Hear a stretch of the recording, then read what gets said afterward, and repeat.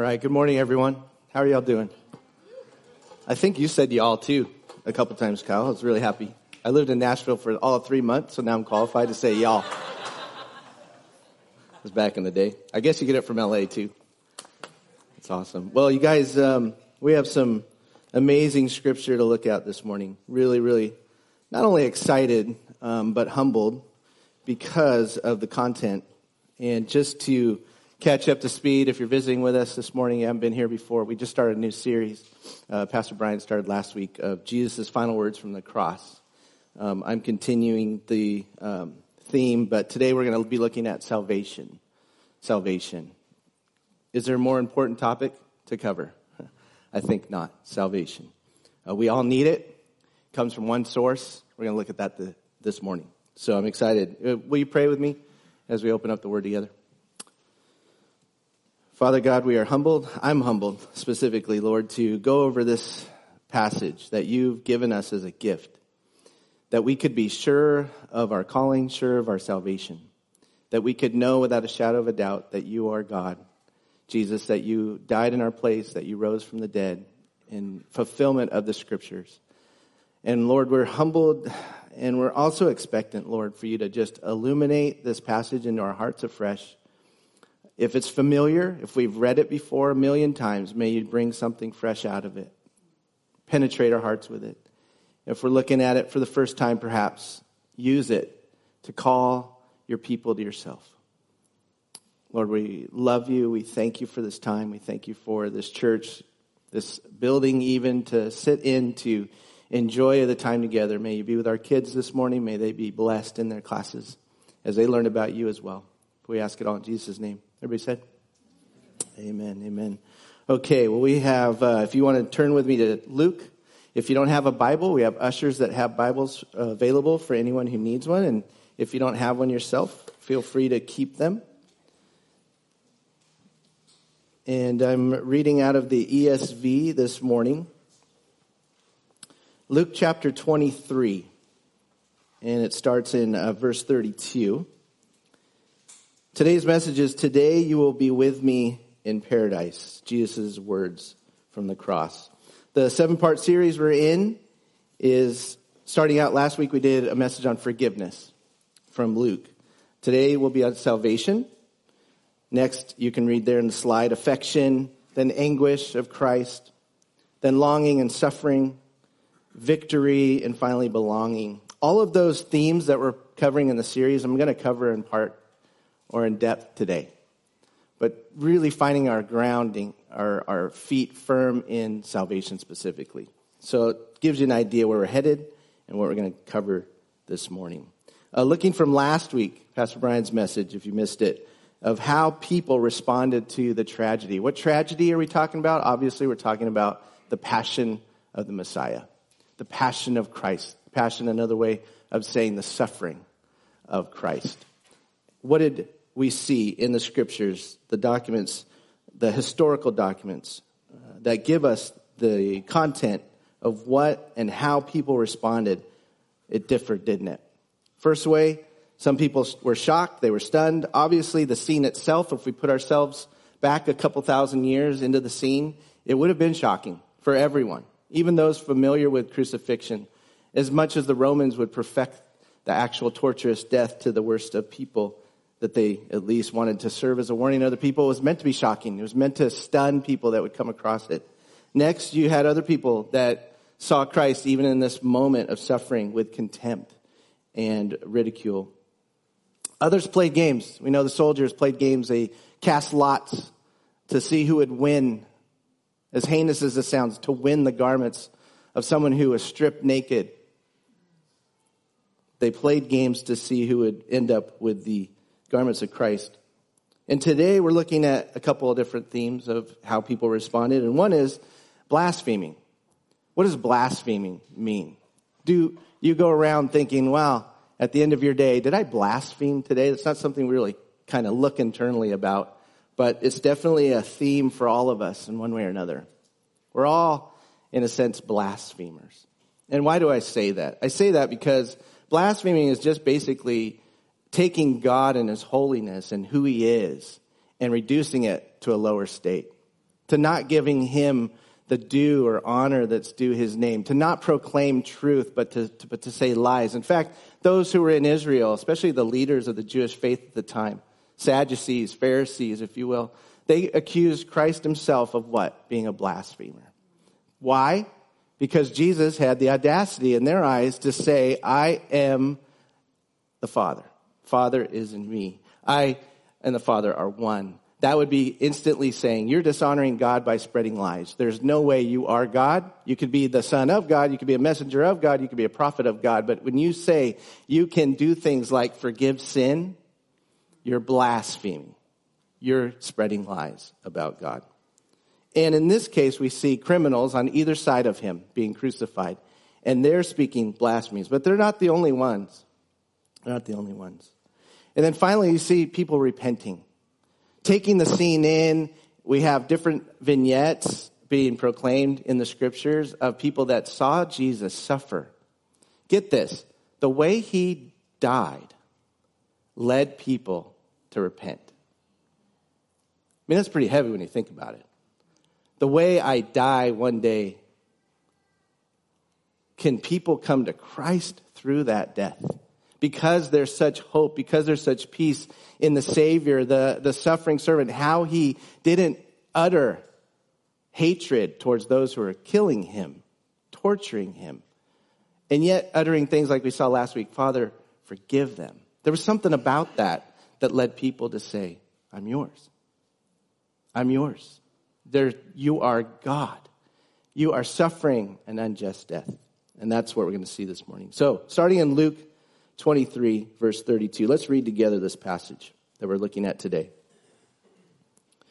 2 others who were criminals were led away to be put to death with him.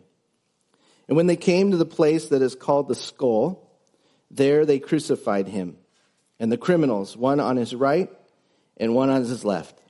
And Jesus said, Father, forgive them, for they know not what they do. And they cast lots to divide his garments, and the people stood by watching, but the rulers scoffed at him, saying, He saved others, let him save himself, if he is the Christ of God, his chosen one. Verse 36, the soldiers also mocked him, coming up and offering him sour wine, and saying, If you are the king of the Jews, save yourself. There was also an inscription over him saying, This is the King of the Jews. One of the criminals who were hanged railed at him, saying, Are you not the Christ? Save yourself and us. Verse 40. But the other rebuked him, saying, Do you not fear God, since you are under the same sentence of condemnation? And we indeed justly, for we are receiving the due reward of our deeds. But this man has done nothing wrong. And he said, Jesus, remember me when you come into your kingdom. And Jesus said to him, Truly, I say to you, today you will be with me in paradise. It was now the 6th hour, and there was darkness over the whole land until the 9th hour, while the sun's light failed, and the curtain of the temple was torn in two. That's the passage we're looking at. Pretty heavy stuff. I wanted to read a little excerpt that I got out of doing some study on the topic of just crucifixion. And as we're talking about the cross, as we're talking about crucifixion, it's important, and Brian did a little bit of this last week, of looking at really what it was involving. Because when you see or you hear, or you're reminded of what Christ was experiencing, what these people were experiencing on either side of him, and what people that were at the hands of the Romans in such a way experienced, it definitely puts it on a whole nother level of appreciation, doesn't it, for what our Savior did in our place. And as we look at this season of Lent, as we look at this season of preparing ourselves for Good Friday coming up soon and Easter as well, there's just something heavy when you get reminded about these kind of things. I just wanted to read something put together by one of my favorite teachers, Pastor David Guzik, and he compiled a great commentary on the scriptures itself. And I just want to read this little excerpt that he got from Edwards and Clark, and he kind of compiled this about the crucifixion. So bear with me. It says he quotes the scripture, there they crucified him. It says, in days the New Testament was first written, The practice of crucifixion needed no explanation. In many generations since then, most people do not appreciate what a person experienced in the ordeal of execution by crucifixion. Although the Romans did not invent crucifixion, they perfected it as a form of torture and capital punishment that was designed to produce a slow death with maximum pain and suffering. The combination of scourging and crucifixion made death on the cross especially brutal. The victim's back was first torn open by the scourging. Then the clotting blood was ripped open again when the clothes were torn off before crucifixion. The victim was thrown on the ground to fix his hands to the crossbeam, and the wounds on the back were again torn open and contaminated with dirt. Then, as the victim hung on the cross, each breath caused the painful wounds on the back to scrape against the rough wood of the upright beam. When the nail was driven through the wrists, it severed the large median nerve.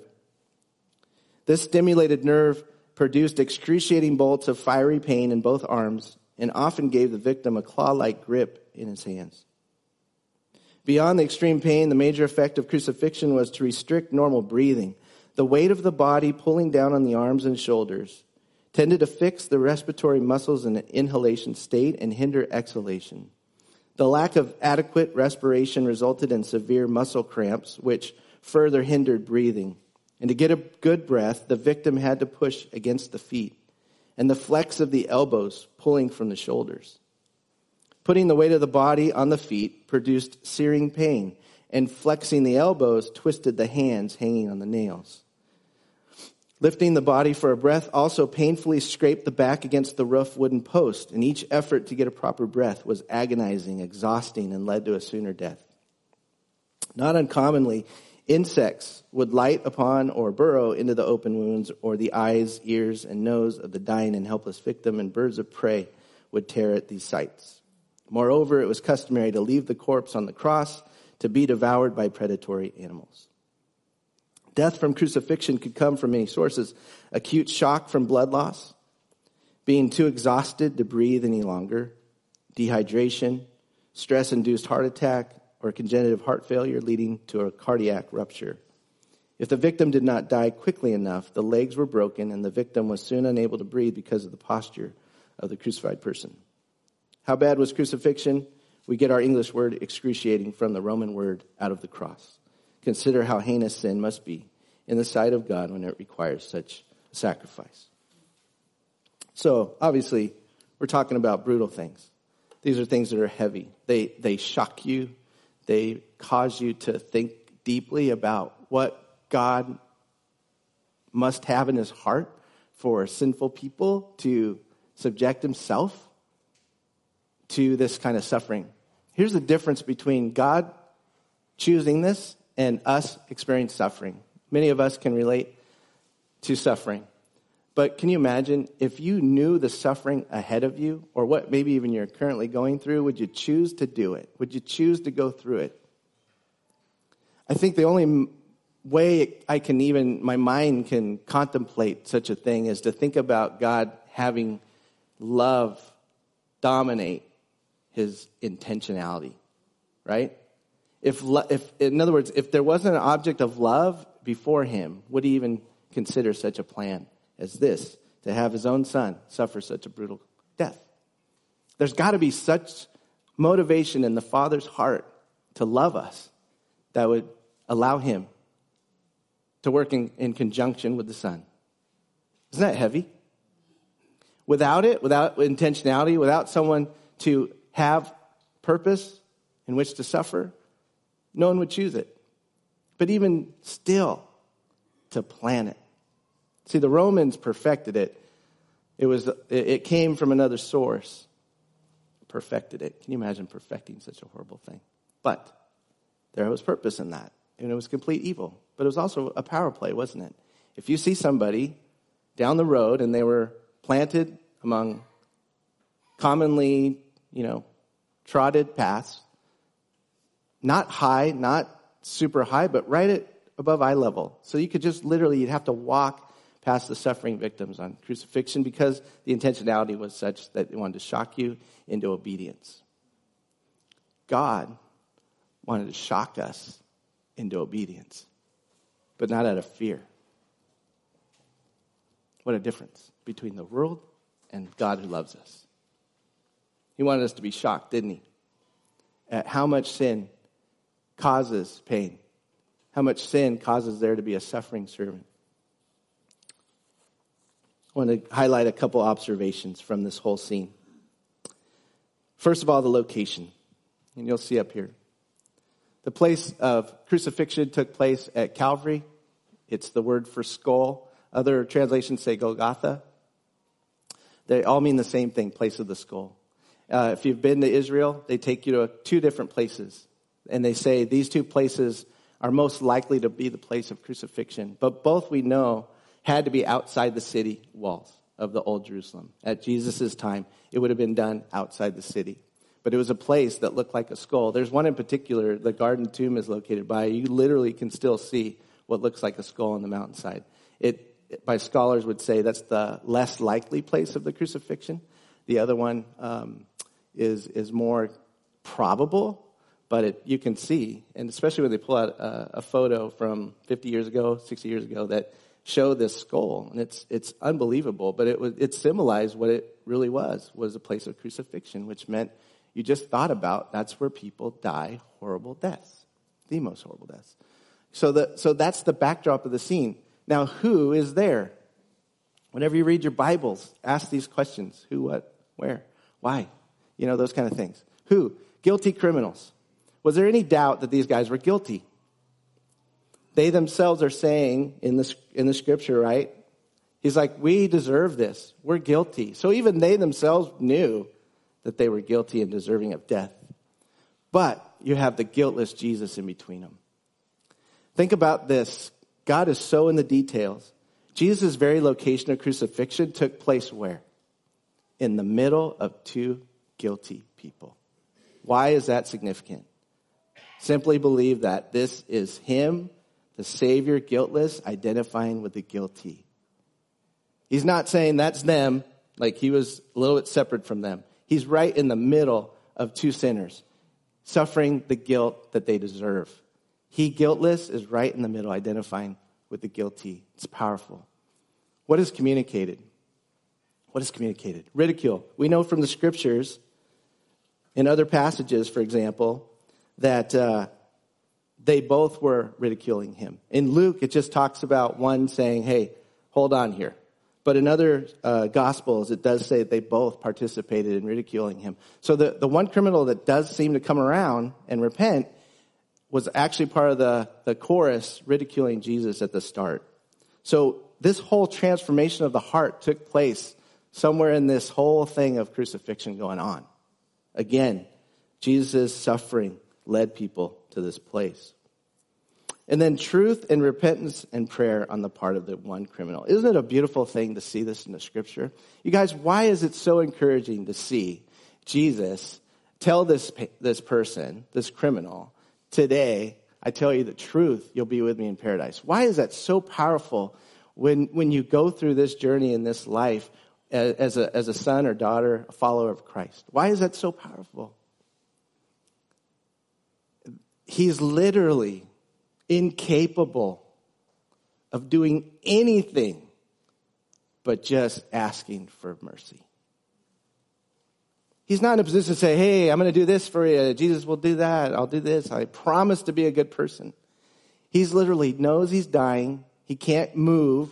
When he does, he's in excruciating pain. He's looking at the servant next to him saying, there's something about this person that actually he isn't a person, just a person. He's actually God. I know that to be true.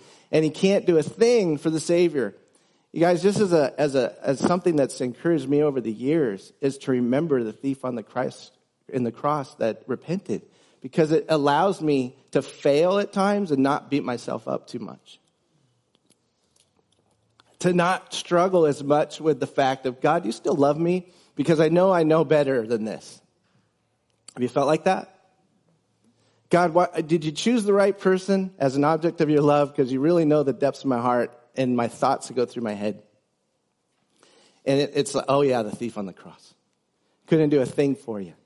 And yet he came to repentance. I want to break that down. And we'll do it quickly, but I want you to look at this with me. For one, the criminal says truth. In verse 40, you can look down your Bibles. Verse 40, he equates Jesus with God. In verse 41, he proclaims that Jesus is innocent. In verse following, he says, he actually just even using the name Jesus, even in saying Jesus, he's saying Jehovah is salvation. That's what Jesus means. So in other words, Jehovah's salvation is you. You are providing salvation for me. He's using his name. But he also goes on to say Jesus is a king. Now, what person wants to follow a king that's dying a death like this? You don't follow a defeated king. You follow a victorious king. But he, somewhere in that, was able to say and get the truth of Jesus, that he actually is the King of Kings. And this is part of God's plan to save. I think this thief, and possibly the other one, were raised Jewish. Because of what he says here. Remember me, when you, a king, go into your kingdom, come into your kingdom. He knew something about God's plan, in other words. In my mind, I think the guy was Jewish. He went wayward. He's probably even more so cognizant of every law that he's broken according to not just the Romans, but more importantly, God's law. You know what I mean? He's been choosing all along, and he's fully aware.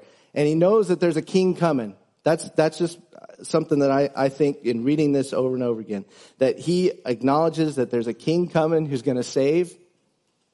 And just as we were talking about Jews for Jesus coming, talking about that Sunday morning, he's going to be, don't miss it, he's talking about the 7 feasts. And he's focusing in the evening on Passover.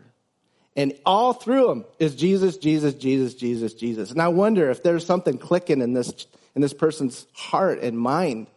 Oh, I missed it. There's suffering involved in Isaiah. Oh, those chapters, the 50s. How did I miss that my whole life? Can you imagine all these conclusions? The guy's suffering to death, and yet you could see there's just light bulbs going on, I bet, in his mind and his heart. It's opening up. And he's saying, you're a king, and I know this isn't the end of the story. You're going to go into your kingdom. Will you just remember me? You don't say that to a dying, defeated king unless you know that king is truly victorious, right? But if you know that he's victorious and this isn't the end of the story, just remember me. That'd be enough. Just remember me. The word remember me is the same word in the first chapters of Luke being used. This is really significant as well. You remember Mary singing a great song when she heard about the plans of God, that she was going to be the mother of the Savior of the world? She does this whole celebration, and she references this same word in the Greek. It says remember, in reference to God remembering his people. According to his covenant. He's using the same word. In other words, it's an ongoing remember. It's a remember that's broad. It's a remember that applies to the whole nation of Israel. And he's saying, I could be a part of it. I mean, I was born into it. I've totally blown it. I haven't done anything worthy. If anything, I've just deserved death as a sinner. Will you just remember me as you've remembered your people Israel, who are also wayward? If we look at our history, be honest about it. We're not a people with a good track record. We've turned our backs. I'm one of those people. I've lived my life in total rebellion, and yet I know there's hope. Please remember me. Please remember me as part of the covenant of a people that you've chosen to love. You guys, remember your own souls when you struggle.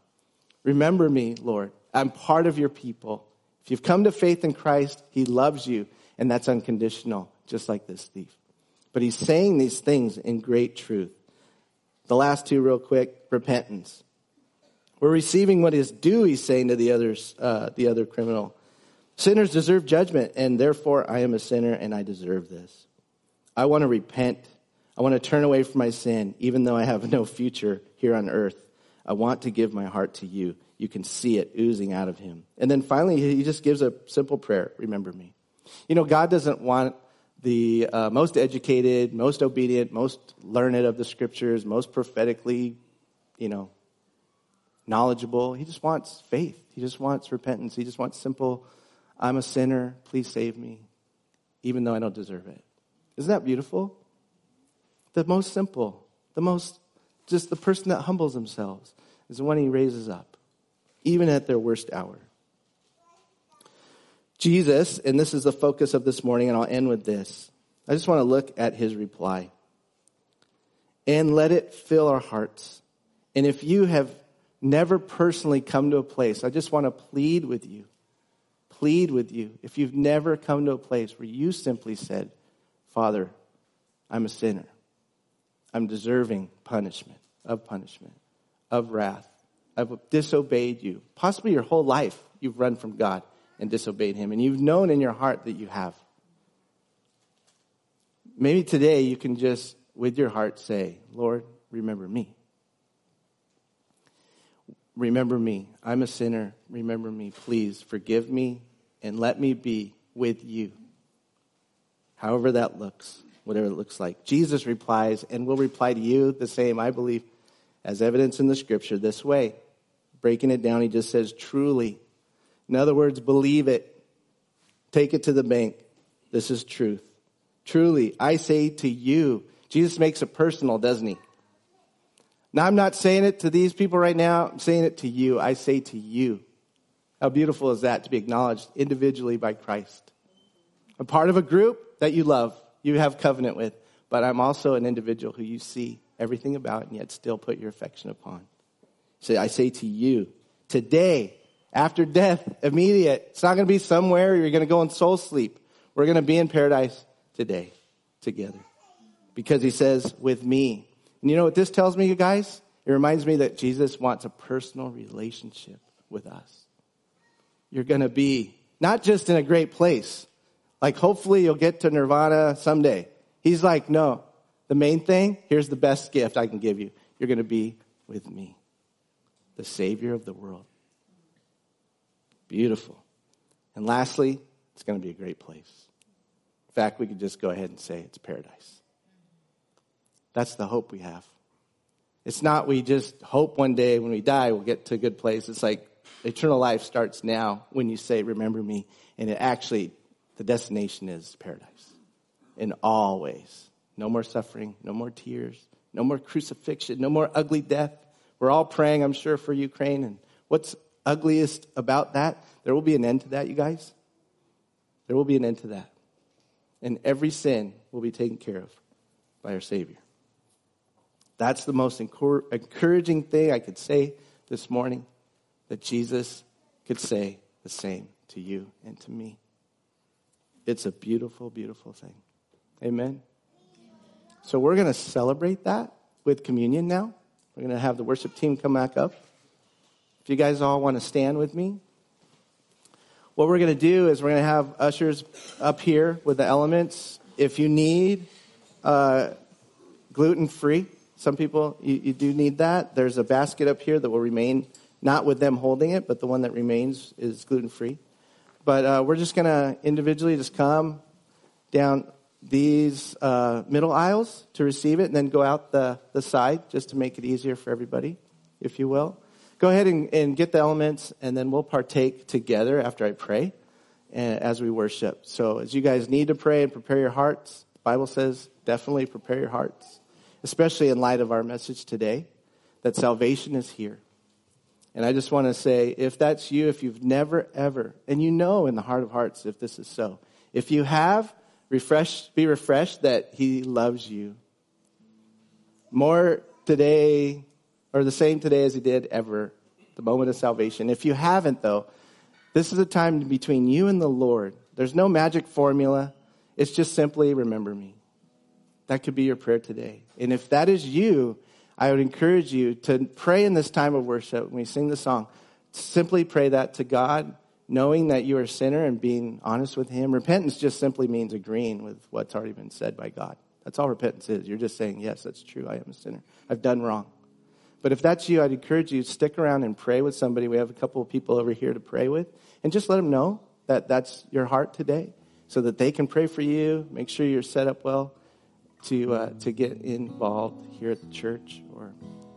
So anyways, let's give a word of prayer to the Lord. Thanks. Father God, we just thank you that you're with us, that you love us, that you're patient with us, that you're good to us, that you forgive us, that you're merciful. And we just say, remember us, Lord. Remember me. Thank you that you respond as you have to that thief on the cross.